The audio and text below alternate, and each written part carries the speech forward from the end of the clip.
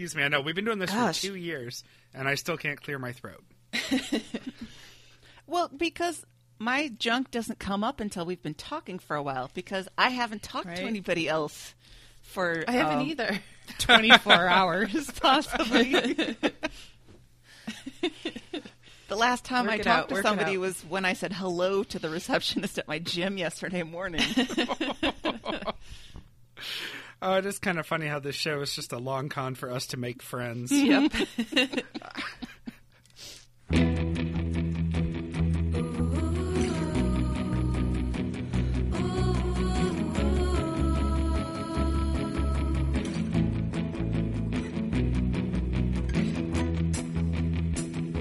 Welcome aboard the Little Red Bandwagon, your podcast about the radio show turned Peabody Daytime Award-winning adjacent podcast, Too Beautiful to Live. In Pawtucket, Rhode Island, I'm Bobby Pape, and joining me in Dallas, Texas, Meredith all the way Mahan. Good morning, Meredith. Good morning, Bobby. And in New Brighton, Minnesota, it's Anne. My pies are cooling adjacent to a windowsill, hopefully. Lundholm. Good morning, Anne. Good morning, Bobby. I'm just trying to picture Mike walking by on his fancy new legs, smelling your pies. Plotting a scheme to steal them and hopefully share them with me. Is it the little scent waft that has the finger on the end of it that goes out the window and beckons? Exactly. It's a Hanna-Barbera cartoon with a pie.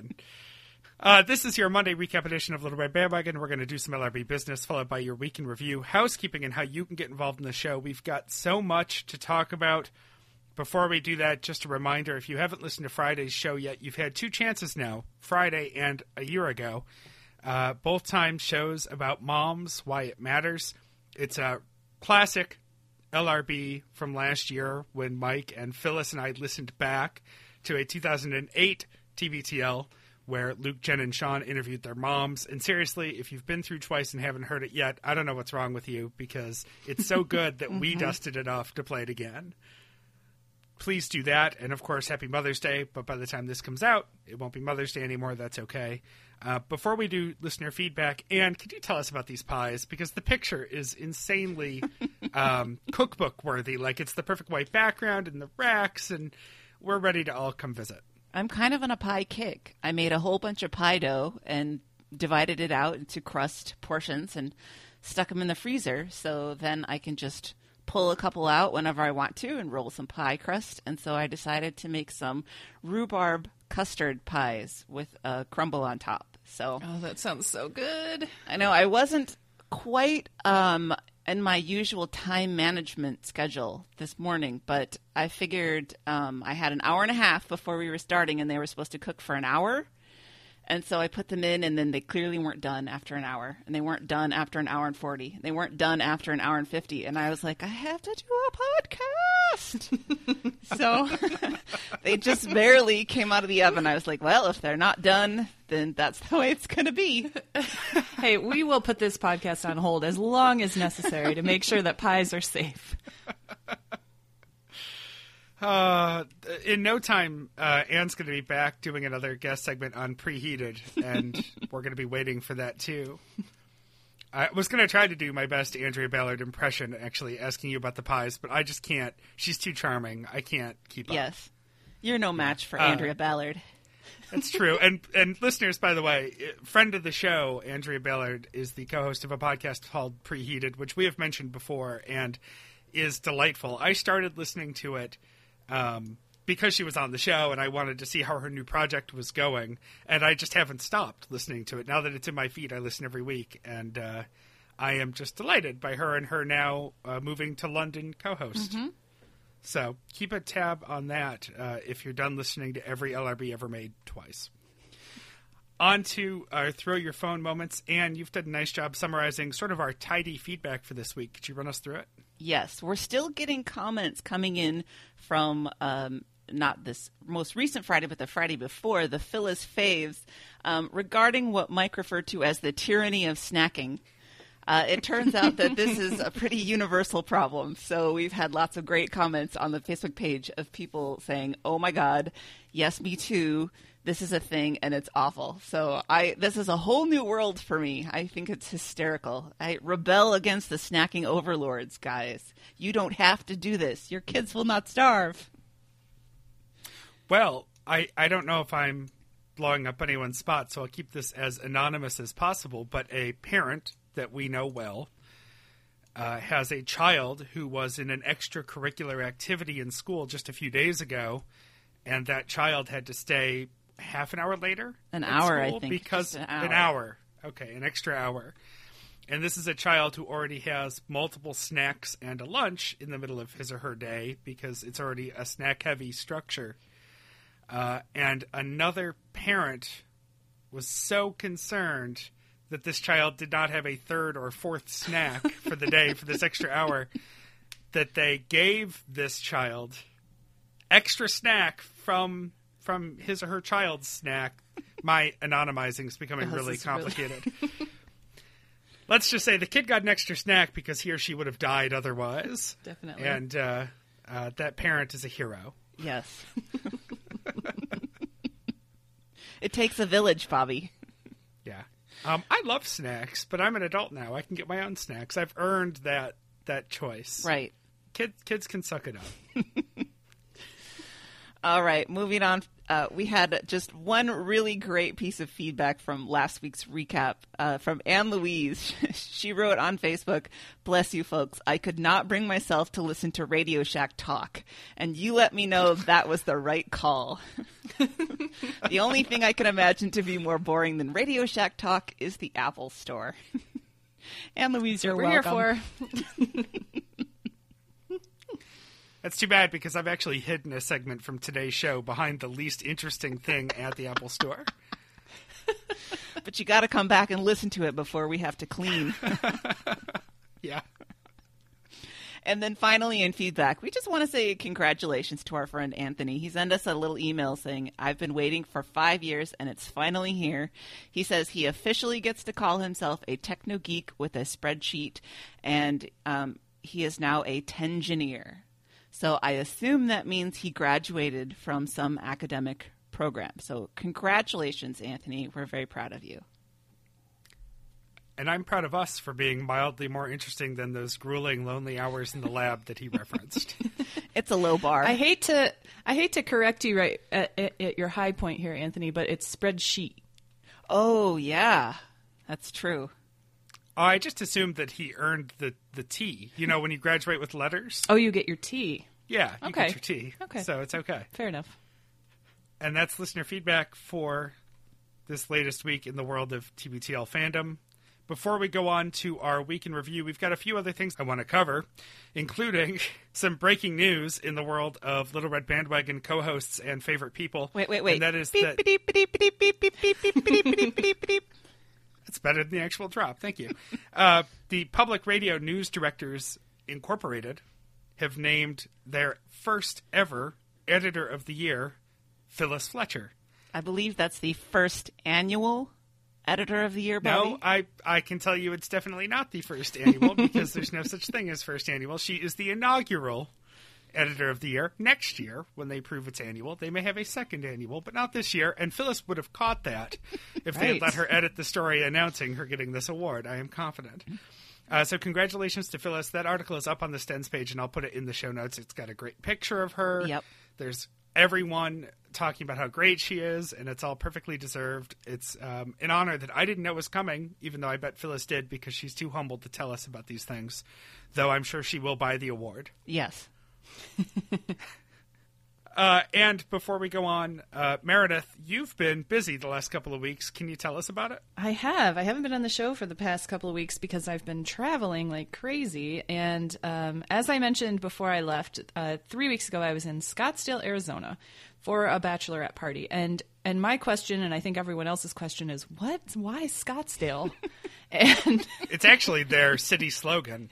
why? Why Scottsdale? Scottsdale, the Bay City. Why? And I quickly found out that Scottsdale is crazy. It's nuts. I couldn't believe it. It's more of a party town than like Vegas. Huh. There was a section of the city where there were clubs I mean, just lining the streets. And most of them were open air. It was actually pretty nice weather. It was kind of a good time to be in Arizona. It wasn't too hot. But it was just bonkers. Like, we stayed at the W, which I think this particular hotel was tailor-made for bachelor and bachelorette parties, because that's basically all that was going on. They had a DJ playing extremely loud music almost 24 hours a day. So all 3 nights we went to sleep with earplugs in because the DJ was still going at 3 a.m. There was insane pool parties all day long. It was just another extension of all the clubbing. And we spent, I think, most of the evenings at various clubs. And that's kind of what the bride and her real close friends like to do. That's not really my scene. And there was one other woman there who is pregnant. And so she and I shared a room, and we had very similar energy levels, which was good for both of us. And so she couldn't drink, obviously, and I didn't want to get, very intoxicated in this situation. And so I've cultivated a really good, like, stay away from me aura over the years. Like, people don't approach me at bars. Like, guys never, like, came up and, would hit on me at bars or anything like that. And so I used that, and I kind of made a force field around the two of us to protect us from these lecherous dudes. And everybody else was, like, doing some rather inappropriate dancing. But I guess that's what bachelorette parties are for. So it was an experience. I Meredith, guess that sounds awful, frankly. My roommate and I kind of made it bearable. We did our own thing a couple times. We went to dinner by ourselves and,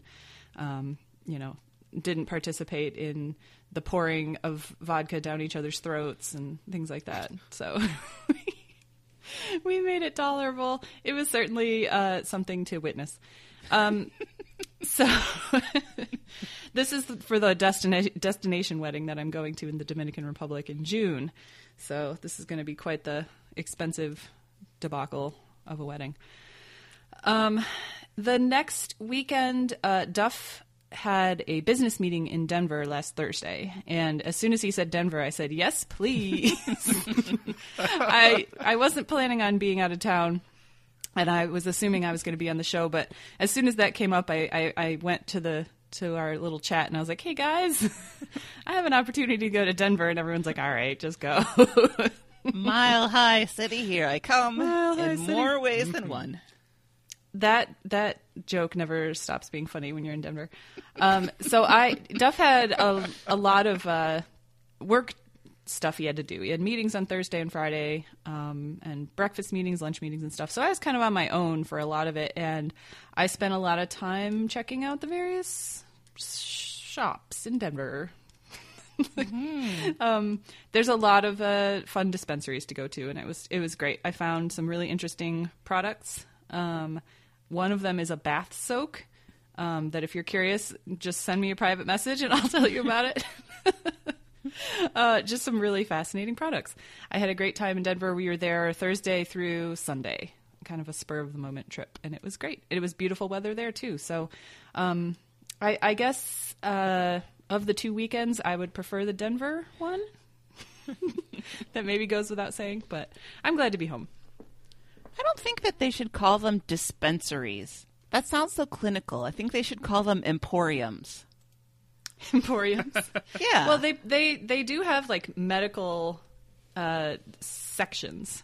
And if you have a medical reason to have it, you get to buy more at one time, and you have a separate little area. So there is kind of a clinical aspect to it. Interesting. Although the vast majority of people are not there on the medical side. But I like Emporium. Yeah, Emporium, it's still a step up from Head Shop, but it's not as intimidating as Dispensary. Yeah. Yeah. Right. We're glad to have you back, and we're going to dive right into our week in review, starting with Monday, 2375, when Harry met Swaggy.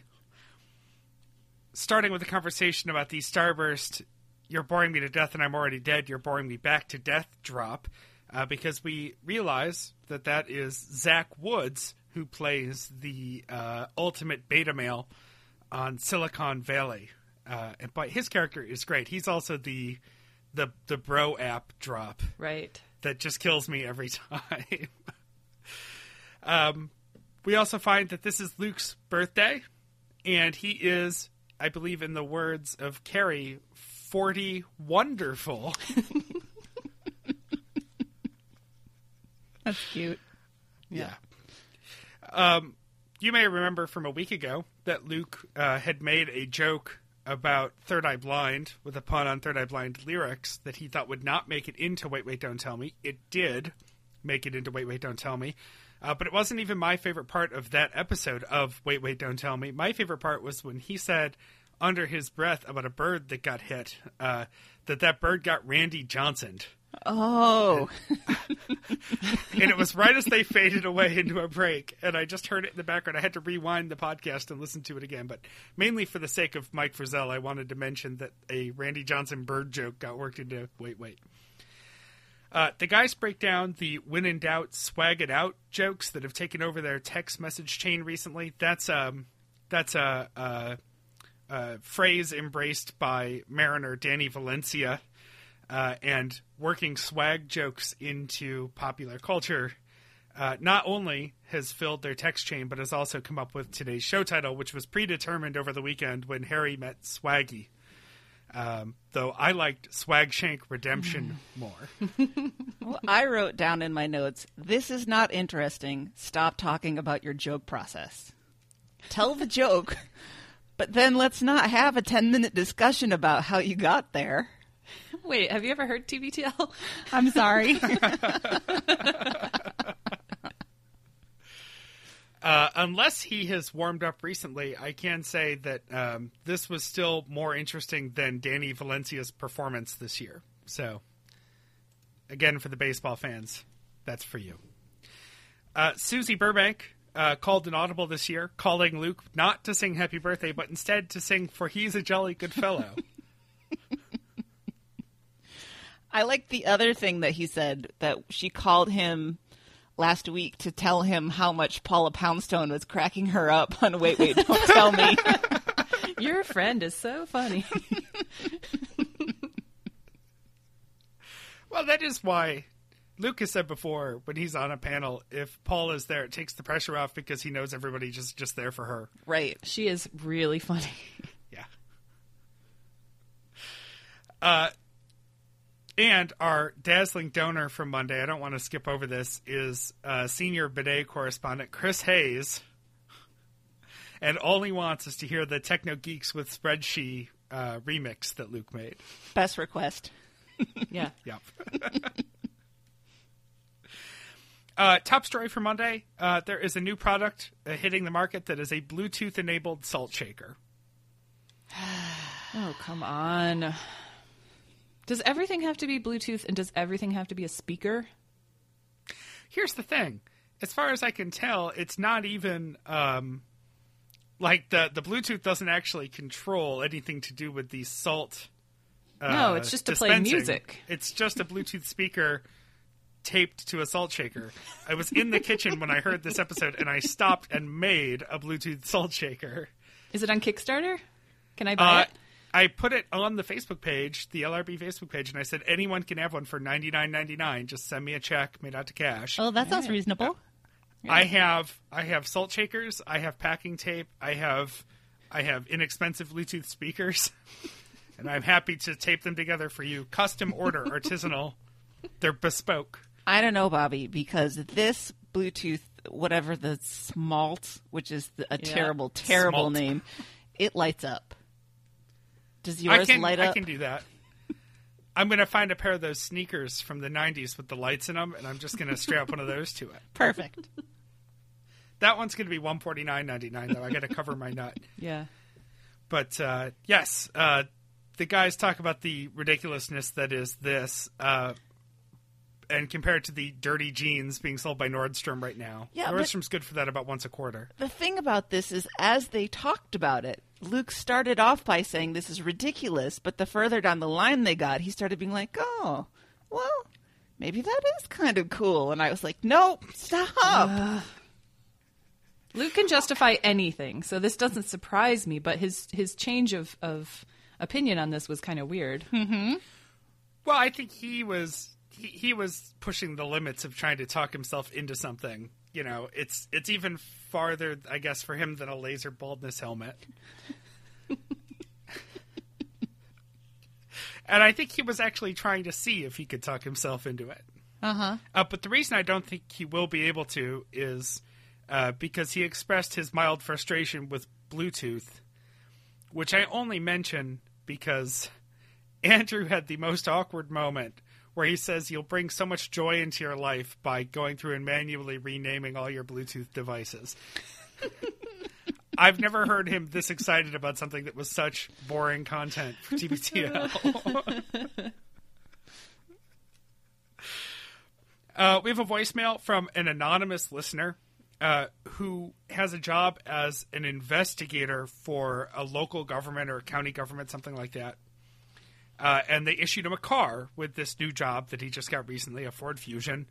And because he had time on his lunch breaks, he was taking this car home to go to lunch, but maybe taking breaks longer than he should. And in a meeting with his boss, it sounds like firmly but politely, the boss let him know, hey, FYI, your government-issued car has a tracking device on it, which is got to be pretty typical for a government-issued car. We know what you're doing. Please stop. Oh, my God. I would fall down dead on the spot. Yeah. Anonymous listener, I don't know if you're an LRB listener, but how do you not assume that a government-issued car is going to be low-jacked? Yeah. You know, of course it is. It's a ridiculously expensive amount of government property. You know, they put tags on, like, the printer in your office. They're going to put a tag on your car. But I can see his sort of, not conundrum, but when you start a new job, often there's some period of growth where maybe you don't quite have enough to do to fill the hours. And what's he supposed to do? Apparently go watch a baseball game at home. Take a I nap. guess.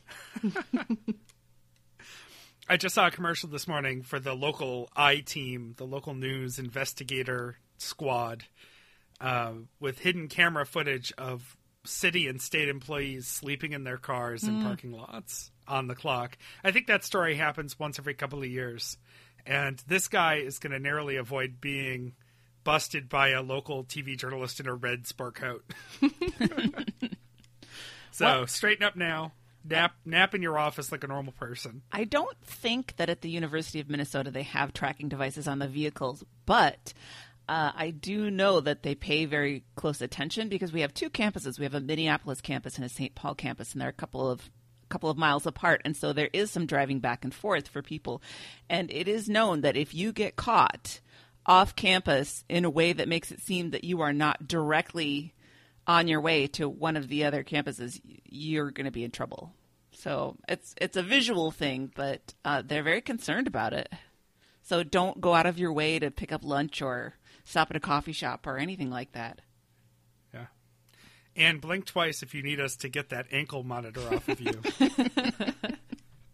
I'm fine. Everything's fine. Don't worry about me. The dress word is snacks. Andrew mentions his friend Pam, who sadly recently passed away, and goes on a bit of a sincere tangent about the place that social media holds for us today and just being careful to not let that replace genuine relationships and connections with people, which I'm sure caused a lot of people to say either, yes, that's very true, or how dare you, old man, social media is the way we stay in touch. I don't know we need to dive into it too much either way because he didn't mention it as a particularly large part of the show, and I felt for him, and I thought he made a good point. And basically it came down to saying, remind people that they're special to you, which I thought was touching. Yeah, I thought it was kind of an abrupt turn to go down this path of sincerity, but it was very nice. Yeah. Yeah. And I don't want to do that here because the last thing we need is an abrupt turn towards sincerity on this show. We get an email from a production assistant who worked on Better Call Saul and said that Genevieve's dream of being yelled at by Bob Odenkirk is probably not going to happen because she was accidentally a dick to him once, and he was still a really nice guy about it. That story was so sweet. It made me like him a lot more. Yeah. And the show ends with some post-coitus motorcycle riding music from Top Gun.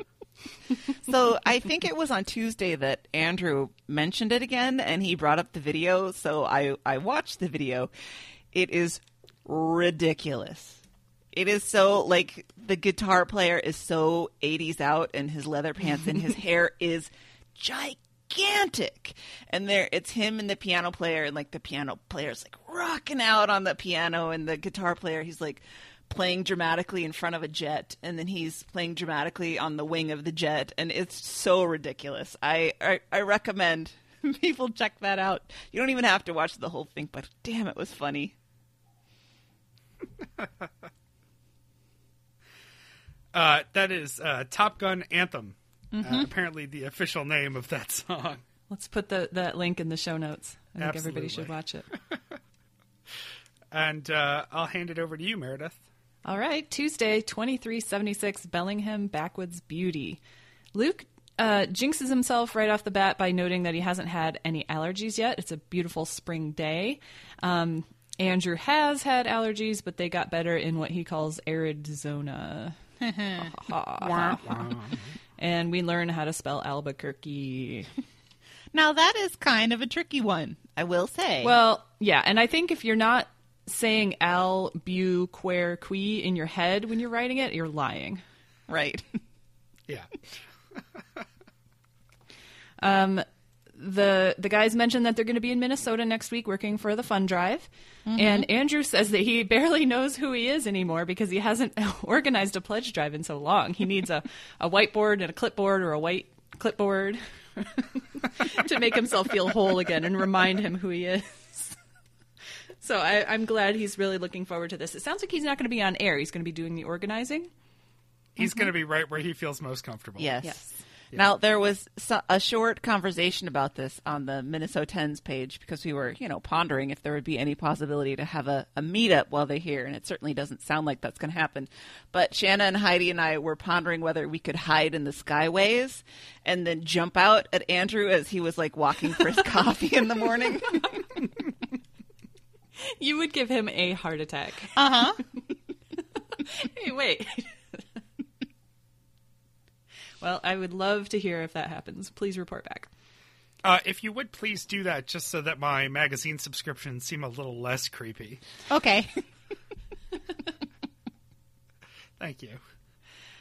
For some reason, the R bar comes up. Luke is talking about how it turned into a speakeasy at night and it sometimes had a password and sometimes didn't, and it vexed him because he would build it up to other people of, I know the password, and either they didn't ask for it, it was the wrong password, and it just made him look very uncool. Well, and we know that that's the important thing. Exactly. That's Luke's worst nightmare. Andrew talks about how he had a hard time in LA finding a laundromat that had a bar nearby, but that he found it in the R bar or near the R bar, whatever. The real story for today, I think, is that Andrew did some illegal dumping. He had an orange chair that had been destroyed by the cats to the point where it wasn't really donatable. So he had it rattling around in the back of his car for a long time, and he, for some reason, never really made it to the dump. So instead, he got sick of it and decided to just drop it off near some young people, thinking maybe they would use it. But I don't understand. Why can't he just put it out at the curb in front of his house and put a cardboard sign on that says free? Yeah. Don't people do that in Seattle? I don't remember if there was a weather factor. I mean, again, it was being left out next to a dumpster anyway. He said it was a nice. He made a point of saying it was a nice day when he left it by the dumpster because they went on a real long rant of justification of why this is all right. And part of it is, well, it was a nice day. It wasn't going to get soaked with rain. So yeah, he definitely could have done that on any nice day between when he put it in his car and when he finally dumped it. But all's well that ends well because he didn't get arrested for it. Although he did return to the scene of the crime. rookie mistake. They talk a lot about the dump, and we've heard of Luke's love for the dump before. And I thought there was a really funny dichotomy here. Luke loves that he basically said you can throw trash anywhere at the dump. You could just go and just throw trash. And Andrew was like, no, there are rules. There are rules about dumping trash. That's their personalities. That's them in a moment. Yep.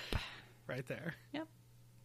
But yeah, when they did come back to the scene of the crime, the chair indeed was gone. So somebody used it, which is good, I guess. I like that the point was made that people can make signs that say anything. Right. This was like the illegal dumping signs behind the apartments or whatever. Right. Ah. Oh, it was I think it was prosecution by law or something like that. Well, people can make signs that say anything. Sure. Sure. Isn't there like a rash of fake no parking signs going up? I think one of my Seattle friends posted that on their Facebook page that people are making fake no parking signs. That's evil and Why, genius. to hold their own spots? I don't know. I don't think I actually read the article. I think I just saw the headline. But so that goes to Bobby's point that you can just make a sign. But I wonder if the meter maids would obey that sign then. That's interesting because are they working off of a map or are they just following the signs? Right. I know around here people will sometimes paint the curbs, like they'll paint the curb yellow in front of their establishment, and people think that means you can't park there, but there's nothing. Painting curbs doesn't mean anything. Oh. So it's just to deter dummies from parking in your spot. Yeah, pretty much. Yeah. Yeah. I thought a really fun, dazzling deed about this whole chair story is that afterwards, Andrew went to get some pho and ran into listener Kelly and immediately just told him on himself for no reason. It was clearly like giving him some anxiety and he needed to get it off his chest. Love it. Next up is their live show talk. They said that the tickets are almost sold out, the live show in Austin. Luke is worried about how he's going to run when they're on this trip, and he thinks they're going to have to get going, he says, early each morning. And I think Mike's pointed this out. This trip is not 5 full days of driving. Mm-hmm. This is like a 30-hour trip, maybe? So, you can go for a run in the morning, Luke. I do think that they need to leave enough time for unexpected hijinks, though. They will get stuck somewhere. There will be hangovers. Sure. I think they will be rushing to get to their next place every day for various reasons unplanned. Well, and I don't think Luke is going to want to run anyway. And you're right, I guess. If they're not using the bathroom in the RV, they're going to have to stop every 2 hours. Yeah. What they should do is multitask. Luke should just run alongside the RV like Secret Service. Oh, that's A good idea. They could just slow roll the RV through town, and he could just, He mentions that they're going to stop in Marfa. And I think I've told this story before, but I have a disastrous Marfa trip under my belt. And it didn't have anything to do with Marfa. It had everything to do with an Airbnb owner lying about the location of his house. It said it was in Marfa, and it was about an hour away from Marfa, and we got a flat tire on the way there in the middle of nowhere where we had no cell service, and there were no people other than border agents driving, miles and miles away from us. So we ended up on this kind of mountainous area with a flat tire that we couldn't change because, unbeknownst to us, you can't change a tire with the parking brake on.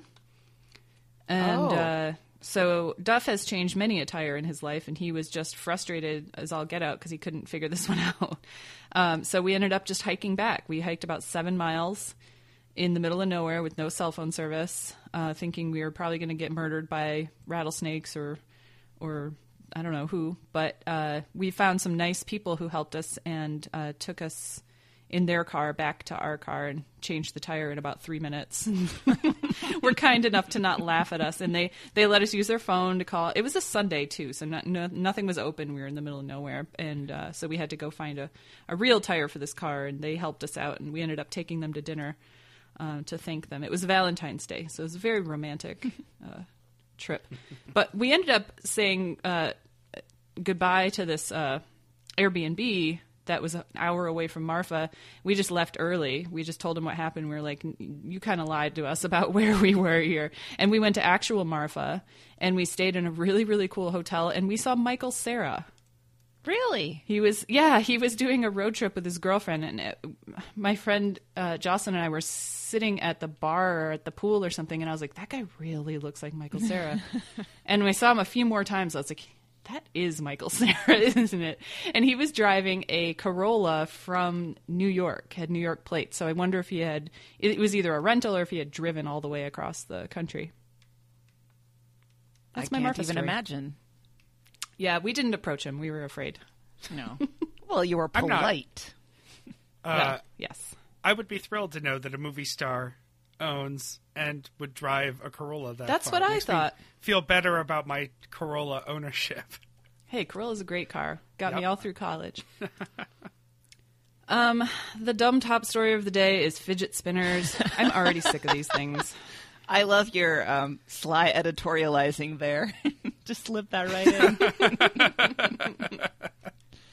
in. They play a video from YouTube of a professional spinner. I don't know if it was today, but they were still talking about YouTube ads. And every time this pops up, I just scream in my head, will you just pay for a YouTube subscription? Please, please, please. So we don't have to keep talking about the commercials. Oh, because they were talking about how you can't even skip them now. Right. Well, and it's you not can like, if you pay $5 a month or whatever. Right. It's not like they couldn't expense that to APM. Exactly. Ugh. Andrew does say, quote, there's something about the lubrication of a ball bearing. Gross. That's kind of funny. Gross. I'm so glad you're the one who said it. Because if I say it, I just sound like a pervert. These fidget spinners, which I feel like I woke up one day and suddenly they were everywhere. I didn't know they existed 2 weeks ago. But first I saw them in my Facebook feed. Mm-hmm. And now I see them everywhere in my life. Not the actual spinners, but people selling the spinners. Mm-hmm. The other day I was driving home, and a gas station near my house had a 10x10 pop-up in the parking lot dedicated to selling fidget spinners. Then I was on a walk around my office the other day, up and down the street, and every crappy little store, no matter what their primary concern is, had a sign taped up in the window saying, "We have fidget spinners." Just everywhere. So how much do these things cost? I don't know. I don't think much. I think they're a few bucks. I mean, it's just a little piece of plastic with a ball bearing in it, right? Yeah. Is this like when everyone bought Beanie Babies? Are they all going to have different names? And are we going to collect? Like, is your fidget spinner going to lose value if you take the tag off it? We'll have to talk to a young person about this. Well, get Ellie on the line. that's a good point, because we're hearing from our teacher friends that they are sick and tired of these already. I think, Yeah. I mean, they're sort of billed as a way to help kids focus, but the teachers seem to think that they are a huge distraction. Well, they have kept kids from flipping their water bottles for at least a couple of weeks now. Yeah, I think in our group chat, this might be overstating because I can't remember exactly, but I believe someone asked Dana if she had encountered any of these yet, and she sent back a picture of the 4 she had confiscated that morning. Mm-hmm. When these first started popping up on Facebook, I thought they were talking about fidget cubes. I didn't know the difference. And I had one experience with a fidget cube when I was getting my makeup done for that ball, and the guy was poking me in the eye with eyeliner, and I could not sit still. I couldn't stop flinching. And he pulled this fidget cube out of his pocket and said, "Here, play with this, and then I can do your eyeliner." It didn't work at all. And the fidget cube had a whole extra dimension of things that you could play with. Yeah, it had switches and buttons and dials, and like it theoretically it sounds like kind of a good idea if you like to fidget, but it didn't distract me enough to not flinch at a pencil coming towards my eyeball.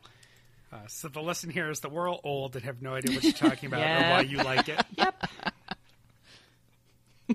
And that's fine with me. We get a voicemail from Stephen in Kansas wondering how Luke's very Christian parents allowed Lord of the Rings in their house, given its magic and wizards, and it kind of doesn't jive with their fear of the occult and not allowing the kids to dress up for Halloween, but this sort of Yeah. magic stuff is okay. This And I was thought the that was best a really question. great question. Yeah. Yeah, and Luke says he's going to ask his parents about it, but he theorizes it's because C.S. Lewis and Tolkien were buds, and one of them was Christian. I forget which one. But Lewis. so he thinks that's probably the reason. And also that his dad just kind of likes it, so he makes it okay. Right. That's confirmed later in the week, too. Right. He got back to us based on what his dad said. Right. And that's Tuesday. All right, let's go to Wednesday, number 2377. Skateboards don't grow on Christmas trees. Luke refers to Walt and Susie as Rudy's grandparents. And it turns out that Walt and Susie were actually not that into being dog grandparents. And so they talk about this for a while, and Andrew agrees that that's kind of weird. But Luke and Carrie go full dog parents with referring to themselves as Rudy's mom and dad and all that stuff. Meredith, how do you treat your pets this way? We do Duff and I refer to one another as their mom and dad. Only when we're alone. I don't think we've done that in front of other people just because it feels a little weird.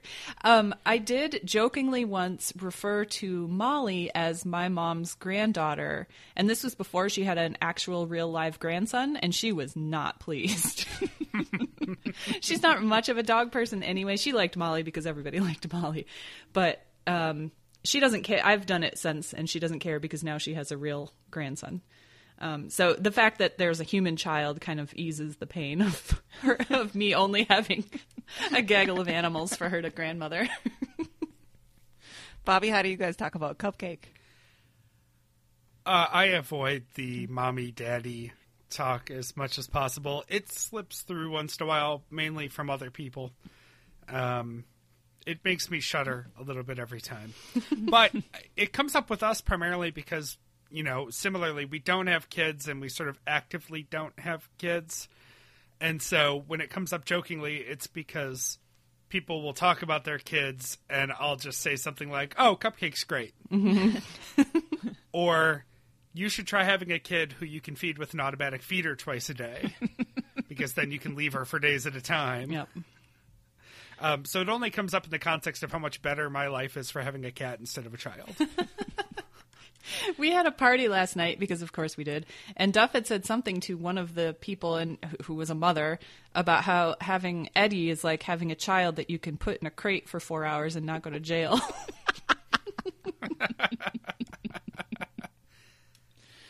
Well, I'm sort of with Andrew.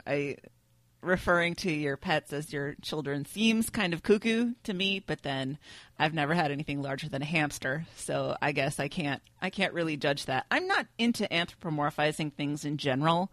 I don't refer to my car in any way that you might think it was alive or had a personality or a gender or a name or any of that. So I guess that's just not my thing. But I don't either. The dog thing seems pretty normal to me. Like, it doesn't make me flinch. It doesn't make me feel weird when it's just us. And it's more like with Eddie. I don't think we do that with the cats too much. But, like, when I'm shepherding Eddie around, I'll say, go see your dad or something like that. I don't know. And does he respond to that? I mean, no, not really. He doesn't know. He doesn't know what we're saying. It's just for you. That's code for Duff. Take your dog. Right. So in the exciting news for today, Luke is getting a skateboard. Andrew immediately compares him to Poochie from The Simpsons. And he's been walking past this skateboard in town, and every time he does, he kind of drools. And so Carrie, being the wonderful and patient wife that she is, got him a gift card to construct a skateboard custom order a skateboard. I'm not a little vague on how this works, but he specifies that he's getting an old-fangled skateboard. He doesn't want any of these newfangled ones. He is, as with many things, he's trying to, I think, make up for all the things that he feels he missed out on in his childhood with the fancy shoes and the clothes and stuff. The skateboard is one more piece of that. Those Nikes that are a size too small are going to look ridiculous on a new skateboard. Oh, Lord. And so then after this, there was a whole discussion of skateboard brands that they had when they were kids and blah, blah, blah. And Luke says when he gets the skateboard, he doesn't want to ride it down Alabama Hill. He's pretty limited since they're at the top of the hill, so there's no place to go but down. And he wants to know if it would be weird to ride it around town. And Anne says yes, that would be weird. And Andrew says, well, I wouldn't do it, but you do you. I just don't think that an adult grown man should be tooling around the city on a skateboard unless he's Tony Hawk. That's my exception to that. It's too weird. Or Steve Buscemi in 30 Rock. Yeah.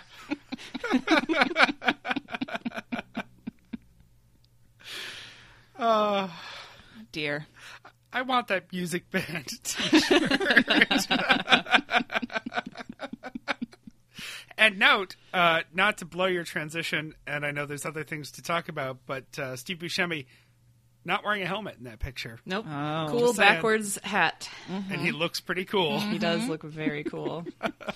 Well, Andrew talks about how he had the shitty brand of skateboards that I didn't write down because I don't care. And Luke is very scornful of this. And they talk about how Andrew's dad actually tried the skateboard once and he fell and he hurt his wrists, which is what gets them into the concept of protective gear. And this is where I think a lot of people's heads exploded, not just mine and not just Meredith's, is that Luke says he doesn't believe in protective gear for children. And that any future small Burbanks will not be wearing it because kids are so, I don't know, elastic that they're not going to be hurt by falling off their bike or falling off their skateboard or whatever.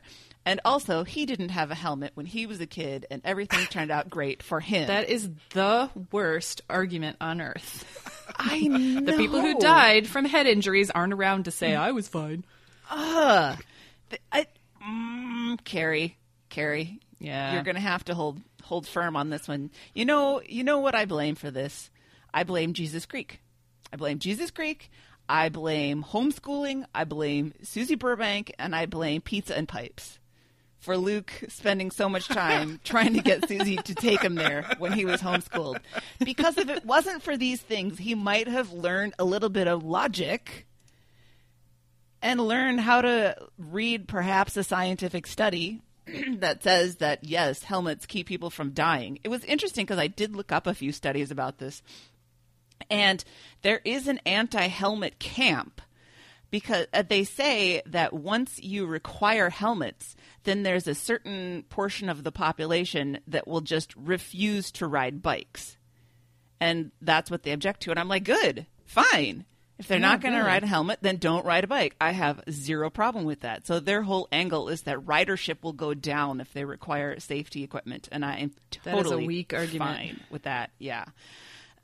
This is just so stupid. I can't even believe it. And there's a great thread on the Stens page where people were like, well, yeah, this happened to my kid, or this happened to my sibling, or I knew this person that died. And so it's just a shame that Luke will never see it. Right. So stupid. And then Andrew talks about, again, how he wants to get into rollerblading. He wants specifically to rollerblade around Green Lake.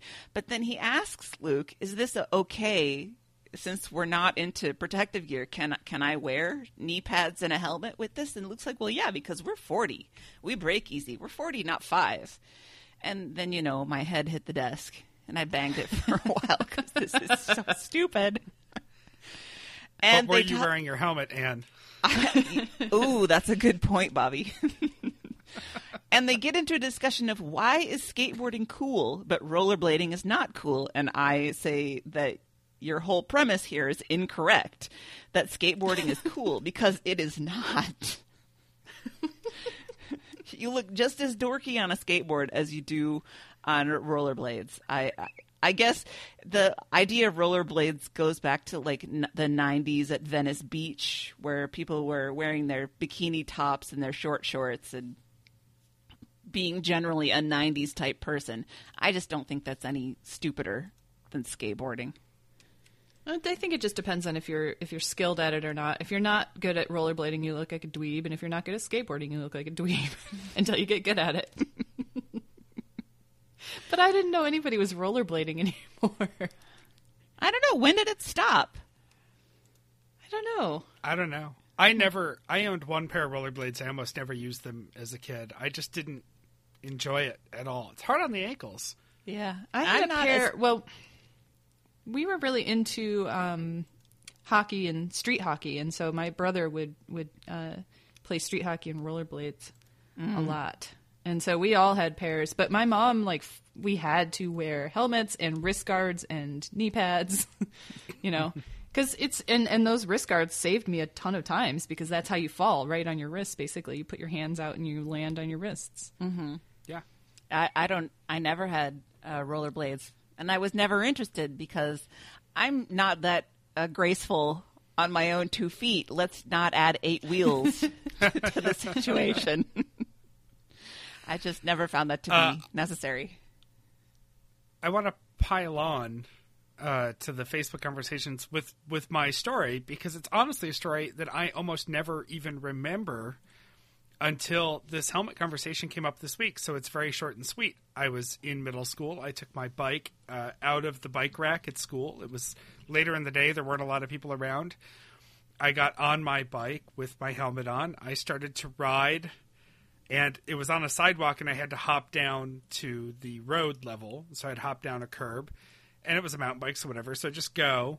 But when I get off the curb, my front wheel had become loose from the frame of the bike and came out under and rolled forward ahead of me.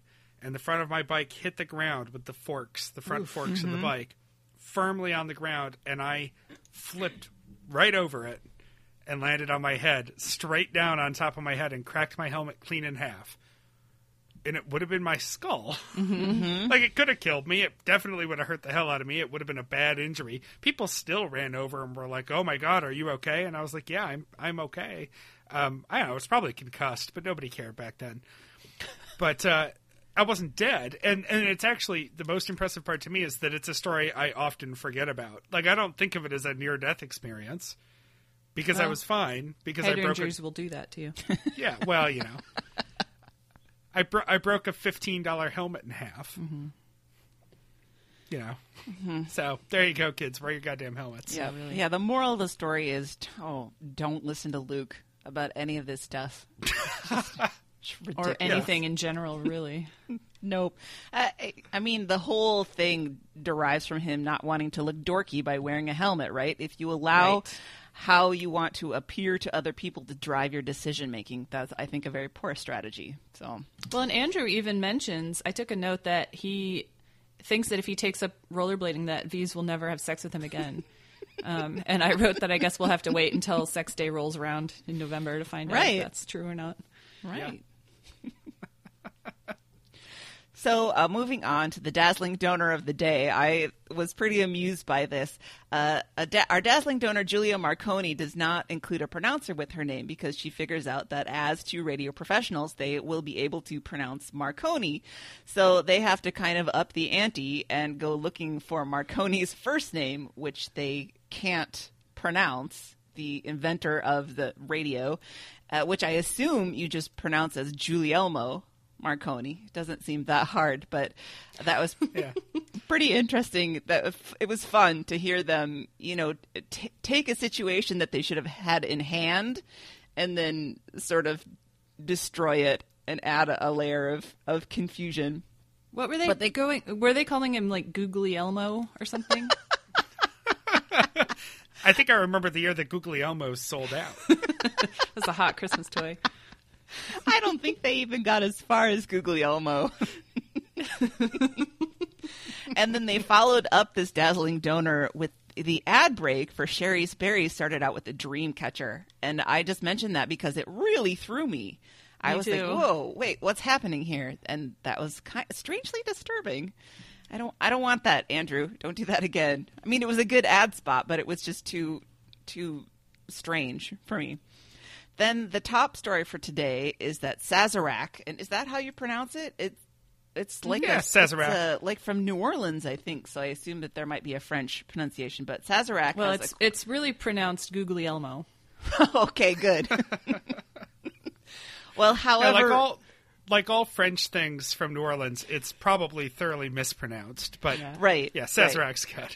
Bastardized thoroughly.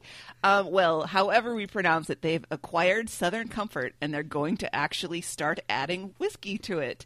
It turns out that everybody thought that it already had whiskey. I did not, because I've never even stopped to consider what Southern Comfort is made of, since I don't drink. But I looked it up. It's actually the Sazerac cocktail. I got sidetracked on that. That's super interesting that they wash the interior of the glass with absinthe before they add the brandy and stuff. That sounds kind of cool.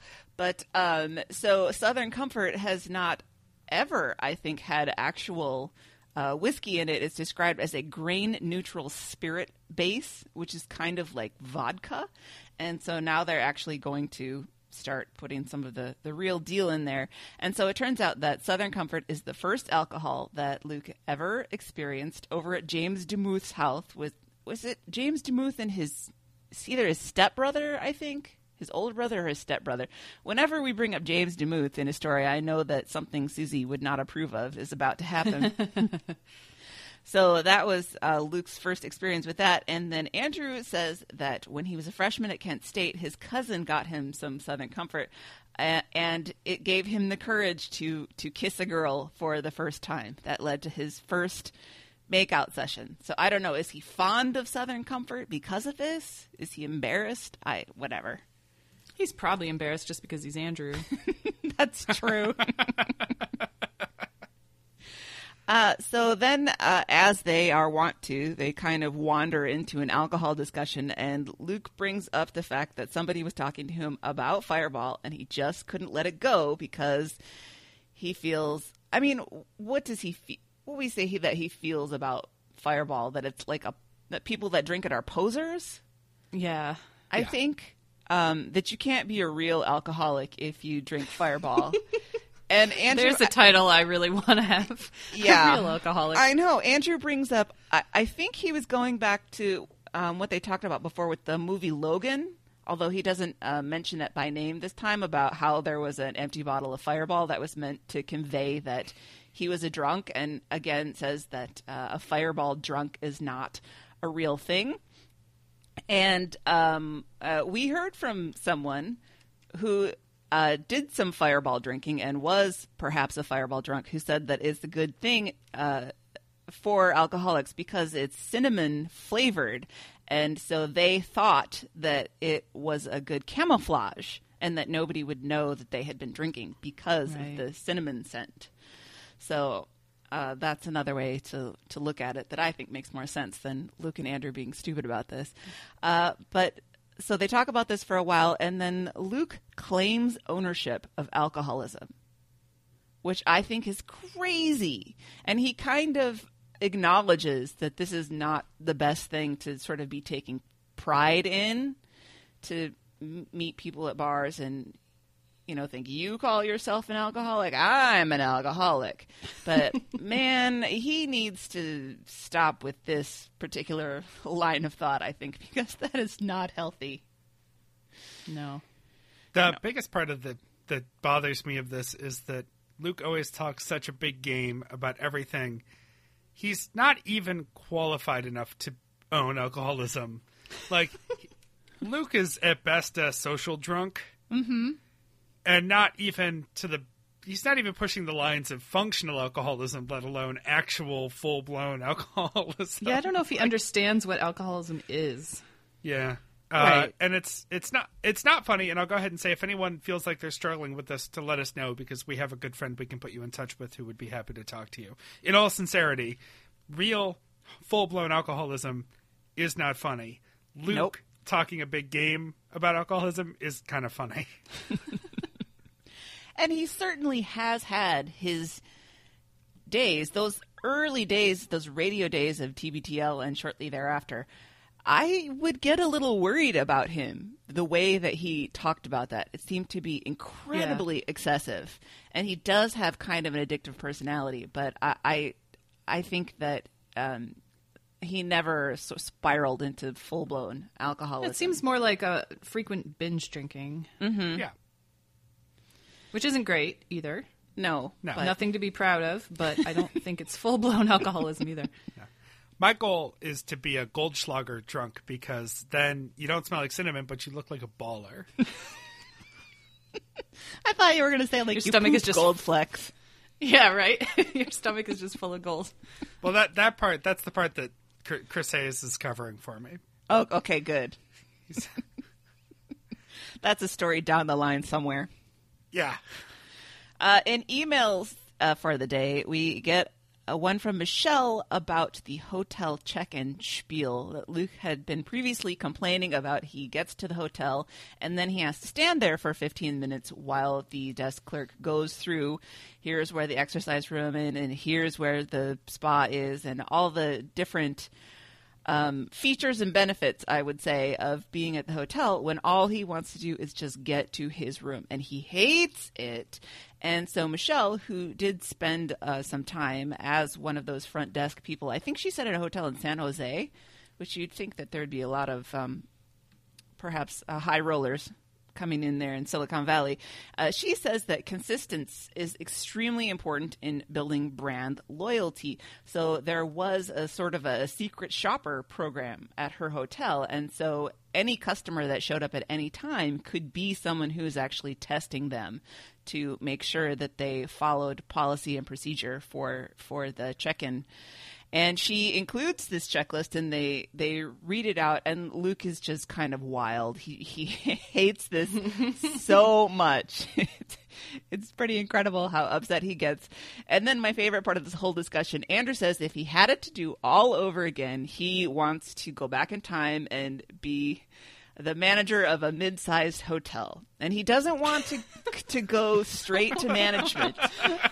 He wants to work his way up. He's going to start in housekeeping, and maybe he'll be a bellboy and learn all the different positions and work his way up through the ranks to become the manager of a mid-sized hotel.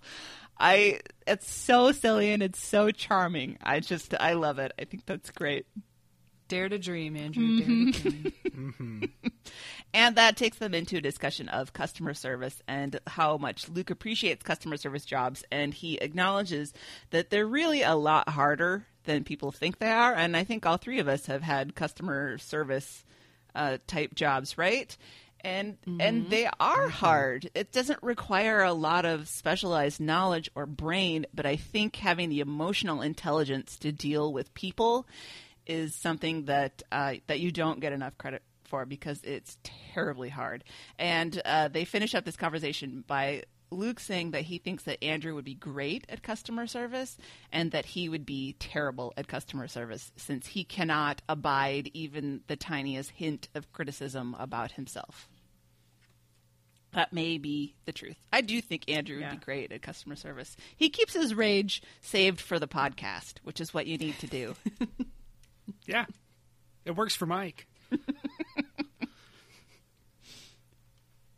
All right, let's go to Thursday, 2378, A Passion for Pranking. We start off with some German. We're using Guten Tag now. Yes. And I What think they they wanted were- that to stick around, but I don't think it's going to. What they were trying for really was Guten Morgen. They made it to Right. Guten Tag, but they wanted Guten Morgen. Oh, yeah, you know all this, don't you? I do. They should have called you. Andrew is pretty shook right off the bat because of a voicemail that they got. And I thought they were jumping to the voicemail segment way early. And I was kind of like, what's going on here? This can't wait. But no, you're right. And so Andrew sets this up a little bit. And we get this voicemail of a supposed man calling in to report that when he was in the bathroom, there was some guy in there doing kind of an anti-pep talk while he was peeing. And he thought he was alone, but suddenly he wasn't. And Andrew reveals that he had done this exact thing over the weekend at a restaurant with some friends. And there's so many different things to be upset about with this whole story. Andrew doesn't know. He kind of thinks it would be worse if it was real. It would be better if it was a prank. And so they decide to call Durs, and it was clearly Durs. Mm-hmm. But I think the big story here is that poor Andrew is talking shit to himself all the time, out loud. I know. I was happy that Luke kept wanting to pursue this line of talk. Yeah. Because Luke was like, wait. You were doing what? I don't like this way you talk to yourself. And I don't like to tell people that they need therapy or anything because we all have to make our own decisions on that. But, at this point, I think he might want to talk to someone about that because that's really not a good thing. And he tries to minimize it by saying, well, it was probably just only in my head. Well, that makes no difference. Right. Whether it's out loud or in your head. I have a direct quote from Andrew after they sort of come to the confirmation that this was indeed a prank. He actually says jokingly, "Oh shit, though, now we have to deal with the underlying issues, don't we?" Yes, Andrew, we do. And I wonder if he did brush it aside by saying it's not that bad, but not really ever giving any reason why it's not that bad. I mean, on its face, I don't see what else there is to it. It seems like it's pretty bad. Yeah. Well, there's the macro picture of not only did he do this, but then he came back to the table and told his close friends that he was doing this. If he hadn't done that part, the prank wouldn't have happened. Right. And, it was the part where he felt compelled to tell everyone that he had this moment. Well, I mean, this is a theme with Andrew this week. He told on himself for the chair thing immediately to a listener for no reason. And then he told everyone at the table, like, maybe that is an indication that it's not the worst thing in the world. Because if you were really beating yourself up, wouldn't you keep that to yourself? I don't know. Yeah. I don't know. I mean, sometimes your inner thoughts are so disruptive, you just feel like you want to talk about it. Mm-hmm. And maybe you should talk to a professional. So we just need to find a psychologist who serves pho. I don't know. Near the dump. He's very anti-therapist for himself. He doesn't seem to be against therapy in general, seems to be very accepting of it. But, he's talked about those bad experiences he had with that one therapist who said that he would grow up to be a abuser. Oh, yeah. Remember when his parents got the divorce? I think he went to the therapist, and that seems to really have turned him off of therapy. And also doing something like that is hard. And I don't know. I just think that it would be probably enormously helpful for him. And I feel bad. I mean, it's his decision, but I feel bad that he is sort of so resistant to that idea. So down on himself. Mm-hmm. Yeah. Yeah. Yeah, Luke suggests that he adds "you magnificent bastard" to the end of every terrible thing he says I love to himself. this. I think this Me is too. genius. Yes. I do it because so this is one of the things that I work on with my therapist because I do a lot of negative self-talk, and she is trying to get me to learn how to arrest the thought and change it into something positive. But the way that you do that is so eye-rolly. I want to eye-roll like Anderson Cooper when she gives me strategies for this stuff because I don't believe it, But if I said, "you magnificent bastard," that's funny. I could get into that. Maybe you should use that. Maybe I will. Maybe we should all use that. Yeah. Mm-hmm. Yeah. Who needs therapists? I do feel like Luke has gotten so much mileage out of his years of therapy that Yes. minute for minute, the amount of content he's pulled out of Lisa Weinberg into our show.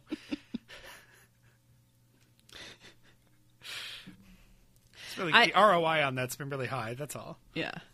This would have been an amazing coincidence, but I had an inkling that it was...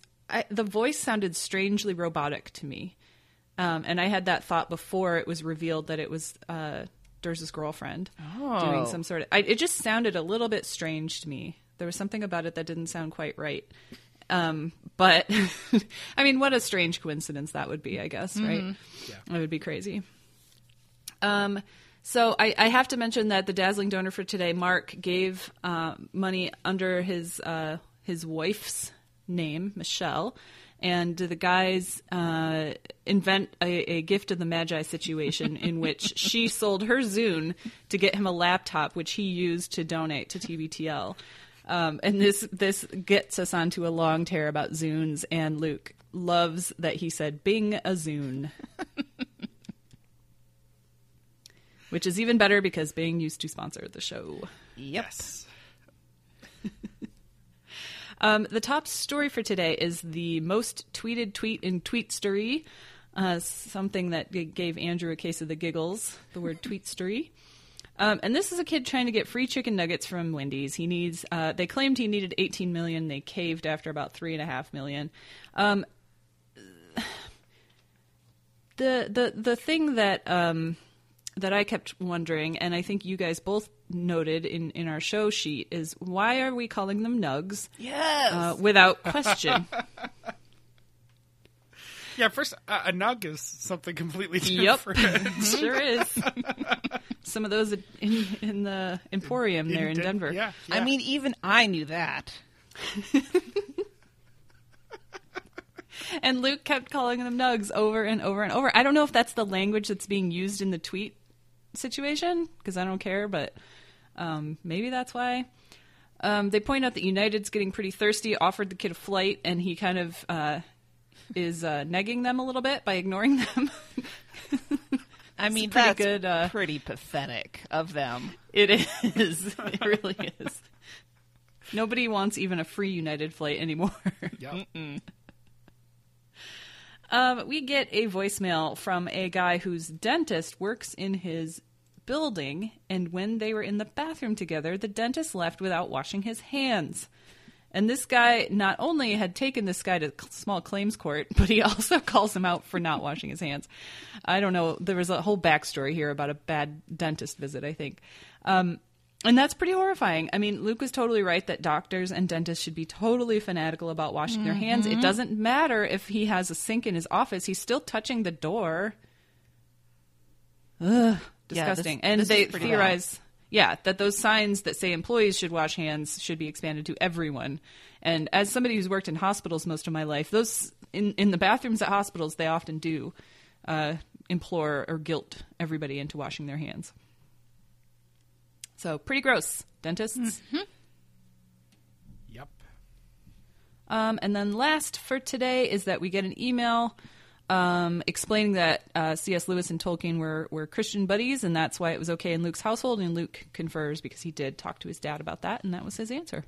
Interesting. I did not know that Tolkien had any Christian roots. I mean, it's I didn't either. well known about C.S. Lewis and the allegory of Lion the Witch in the Wardrobe, but I thought Tolkien was just about dwarves and gnomes and battle trolls. Yeah. Battle trolls. Yeah. Okay, we'll get to Friday, number 2379, Lemmings of Regret. So Luke is in Portland. He starts with this whole story about how he was going to go for a jog, and then it was raining, and he didn't want the topic to melt out of his hair, so he tried to go use the one treadmill that the Hotel Deluxe has, but somebody else was on it. Even though Luke stared daggers into this person's back, they did not spontaneously realize that they were supposed to get off and let Luke have his turn. So he ended up going for a jog in the rain. This whole topic thing is just, I don't understand how this works. Does it not get washed out in the shower? Does he just sort of carefully avoid the spray in the shower? Does it not run down when he sweats? Well, doesn't he bring it with him when he travels? I mean, yeah, he's just going to have to put it on anyway. Yeah. I don't understand. But The only thing I know about Topic is something I've mentioned before, which is that I used to work for a guy who cut his hair very short and put some sort of similar powder in his hair and would sit in a chair in one of my colleagues' offices where the chair was up against a white drywalled wall. No. And he would lean his head back and sort of rock it back and forth while he was thinking. And when he would leave, there would be a black spot where the powder had flaked off and rubbed up against the, like black chalk dust Wow. on the wall. So I And do. You could tell that Steve had been sitting there because there was the spot from Steve's head. Yuck. I do have a powder, like it's a dry shampoo and it's brown so that it doesn't make it look like I have baby powder in my hair. Like if I don't feel like washing my hair, I will put a little dry shampoo, but it's nowhere near enough to like cause anything to change color. You know, I don't know. This seems like excessive.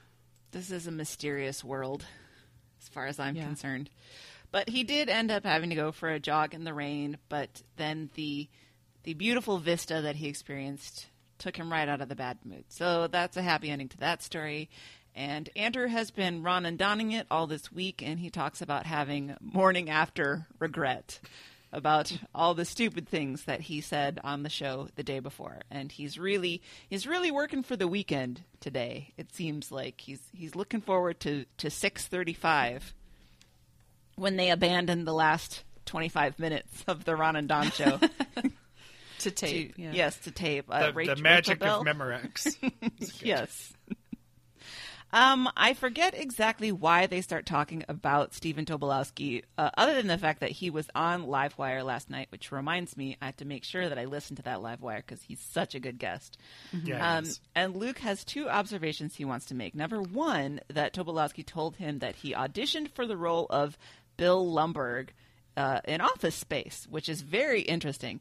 And Luke and Andrew agree that they think that he would have been a better choice for that role because he's doofier looking than Gary Cole is.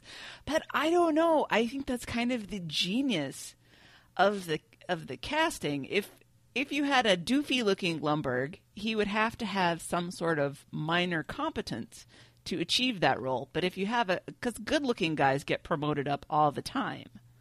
I've worked with a number of them whose sole qualification is that they look right for the job. Mm-hmm. And so that sort of blandly handsome stupidity, I think, really worked for the part. I think it would have been a very different movie if Tobolowsky was in it, which I still would have watched. I think it would have been great because he's great. And then the second thing that Luke wants to mention is that Tobolowsky told him was that he was doing ADR for Silicon Valley, and there was a scratch track for timing that had all of his lines performed by Mike Judge. And what a kind of a crazy thing that is to listen to Mike Judge doing an impression of him on the scratch track, which I think would probably be pretty cool. Now, my brother works for Warner Brothers Animation. He's a storyboard artist, so they have lots of scratch tracks, and they're starting to let him do voices on the scratch tracks, and he played some of them for me, and it's pretty fun. Like, he does the voice of Aquaman on some of their cartoon stuff. I think that would be cool. I'd like to get an agent, be a voiceover actor. It'd be fun. But then they get onto this Beavis and Butthead detour, I guess, because is that Mike Judge's sort of is that his crowning achievement, his singular achievement? I don't think it's the best work that he's done, but it's sort of certainly, I think, probably what will be the first line in his obituary, don't you think? Yeah, Yeah, probably. I think just because it was sort of new for its age, Yeah. and probably his breakout thing. Yeah, that's true. So Luke says that he knew a couple of guys at Jesus Creek who were basically the living embodiment of Beavis and Butthead. Steve Simmons and Ned Poole were dead ringers, again with Luke On coming up with the blast. full name. Didn't everyone know Beavis and Butthead in their school? I feel like everybody knew, and it was just the two stoners who probably would be not friends based on their interests at first, but were brought together through the draw of marijuana. And then just, sort of grew together. I definitely knew who exactly those two guys were in my school. And if you didn't know who they were, you look around and you don't see the sucker MC. You just have to decide if you're Beavis or if you're Butthead. Yeah. Right. So Andrew took Facebook off his phone, and he says he sort of feels an incredible relief because of it. It's a lot of weight off of him. He was just getting constant notifications that were really distracting, and now that he has to come and sort of have a discrete period of time in which he checks Facebook, he likes it so much more. And he says that if he didn't have to have it for work, he would probably have left Facebook by now. Calling Jen Andrews. I'm glad that Luke finally acknowledged that, yes, thank you, Andrew, for doing this for me, so Yes. I don't have to. I know. He really put the weight onto Andrew with that one. Yeah. And Andrew has like 1,500 Facebook friends, so I can understand. I mean, I have 200 and some, so I still enjoy being on Facebook, and I'm not good at connecting with people, so I became in much better contact with a lot of my old friends once we were all on Facebook together. So I don't think that I'll give it up for a long time, because it's about the right amount of social interaction for me is to see things on people's timelines. Yeah, me too. And I've managed to filter out, the people who post nonstop political stuff or garbagey, pyramid scheme type of things. And so I think I've cultivated it to the point where I actually enjoy everything I'm seeing for the most part. Sure, yeah. That's too bad, because I was actually just about to send you a post about Jamberry nails, but I'll wait. Oh, I hid you a long time ago. Continuing on with the technology theme, Luke has finally received his stupid light phone. I think Naomi referred to it as the stupid light phone last week. And can't wait to hear how this goes. Yep, he's planning on a light phone only weekend. So nobody try to text him or anything. No Twitter. It's calls only. So if Andrew needs him, he's going to have to call. I think this is another thing where he's putting a lot of weight on Andrew. I think the last time they talked about it, Luke said, how did this go? Like where if something happens and Andrew needs to get in touch with him, then he calls him and he leaves a message. And then Luke said, and I'll see that you called and I'll think he'll call back. So like he's not even taking the responsibility to return phone calls at this point. And they have this job that is highly dependent on technology and communication. And he is putting himself in a position where everybody else has to do all the work to get things done for him. And I think it's questionable is what it is. And I don't think it's going to last. I really don't think I think it'll be 5 minutes with the light phone. Yep. I think that's what it'll end up being. Well, he started creating room to backslide while he was explaining. First it was, I'm going to just use this for the weekend. Then it was, my phone and laptop will be in my office. And, if I want to check Twitter, that's okay. I just need to go in to do it. It's a choice. And... yeah, before you know it, there'll just be one phone in each pocket. Mm-hmm. I support his decision because he's talked about needing to be less consumed by technology and less plugged in. I think that's a perfectly reasonable thing, other than the fact where his entire job depends on this. But I understand what he's going for. I just think it's not realistic, and I think he's being too extreme about it. But good luck to him. That's Luke. Yep. Never go at a 5 level if you can go at a 10 level. Right. Then they're going to get into the top story, but Andrew gets distracted because he thinks that his top story sounder is Upcut. And then there's a lot of discussion that involves him playing his version and Luke playing his version and him playing his version and Luke emailing his version. And they finally decide that, yes, Andrew's version was cut off, and it was probably because the original version had 4 seconds of silence that he was trying to trim and over-trimmed. And that's 5 minutes of my life I'll never get back. So then they have an update on the prank voicemail, as we mentioned before, and it turns out the voicemailer was a woman. And this makes a lot of sense to Andrew because she referred to bathroom stalls in the voicemail, which a guy would never do because a guy would just be at a urinal. And we've got everything figured out. The perpetrator is unmasked. And the top story for today, Steve Harvey sent this email to his staff, essentially telling them not to approach him ever. If they need to see him, they need to schedule an appointment, but none of this ambushing him in his dressing room or in the hallway or anywhere else, because he is sick and tired of it. And the reaction has been unkind on the internet. He's gotten a lot of flack, but Luke thinks he has a point, and I have to say that I agree with it. I mean, his tone may not have been great, but I didn't think it was that bad. It was sort of to the point, and he didn't soften it for people's feelings, but he said what he needed to say, and I didn't really have a problem with any of that. And Andrew says he's setting some boundaries. Yeah, Andrew says that it's okay to ask people to respect your time and space, and I agree with that. One of my personal pet peeves at the office is if I'm sitting in my cubicle eating my lunch, and somebody comes by and says, "Oh, you're eating your lunch. I'm sorry to bother you, but I have a question." I'm like, no, you're not sorry to bother me. Because if you were sorry to bother me, you would wait until I'm done with my lunch in 20 minutes, and then you would come back and talk to me. So that's them thinking that the question they want to ask is more important than my time and my lunch, goddammit. I'm eating. And Luke brings his experience with Tom Hanks into it. We're going to be dropping this interaction into celebrity talk for quite a while to come, I think. And we have to remember to look at it from Hanks's perspective. All the people who were saying, please, don't ask Tom Hanks for a picture, don't do this, don't do that, and how he did not want to go out for the meet and greet afterwards because it really sounded like his nightmare, because he just can't get away from people wanting something from him. And then his experience at that celebrity auction gala thing with Joe Walsh and Jimmy Page, where basically people did the same thing. They're trying to protect the celebrities from intrusion without the actual celebrity trying to be the bad guy. And Steve Harvey did his own dirty work on this one, so I have respect for that.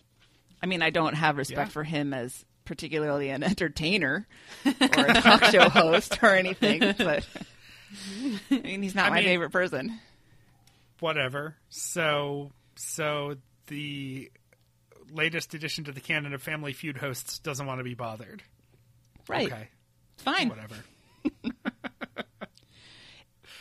This week in Music for Your Weekend, Andrew picks Edie Brickell and the New Bohemians, What I Am, which is a great classic song.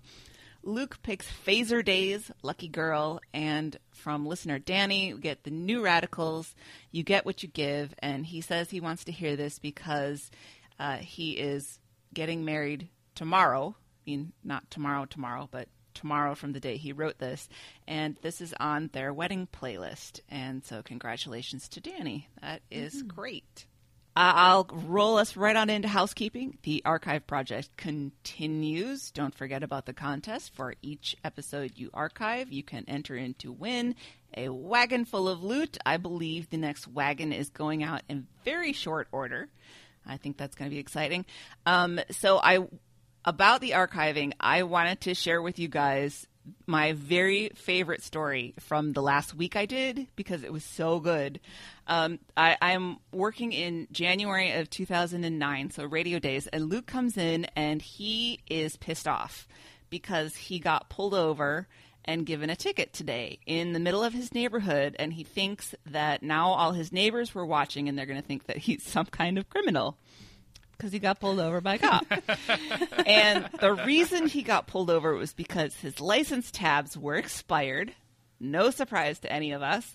No. And further compounding that, he did not have proof of insurance in the vehicle, and also he was still driving using a California license. And I'm not sure exactly what the timeline on that is, but I know he'd been back in Seattle for at least a year, and he was in New York before that. So we got like at least a couple of years where he's been driving on this California license. So he's upset that he got the ticket because he says he shouldn't have gotten the ticket because, number one, the tabs were only a few weeks expired. And number two, and this is the kicker, the cop was African American, and Luke had an Obama sticker on his car. No way. Oh, God. I don't remember that part of the story. And he says, He says, "Does that make me racist?" And Jen says, "No, but it makes you prejudiced." And I thought, I love this woman so much. So I'm really enjoying going back and listening to all those stories of Luke's still full of self-justification for his behavior. I love it. Continuing on housekeeping, please remember that if you're shopping on Amazon, and we know you are, you can use our link to put a few pennies in our pocket, littleredbandwagon.com/Amazon.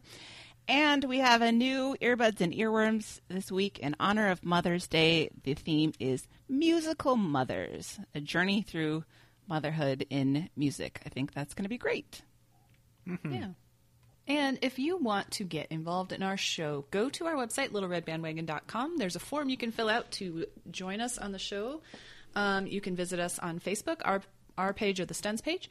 Our show Twitter is at LRB Podcast. You can email us at littleredbandwagon@gmail.com. You can send us a voicemail or a text at 802-432-TBTL. That's 802-432-8285. And with that, Bobby, why don't you get us out of here? Until next time, this is The Next Party. And we love you, Jen. Nailed it. You magnificent bastard.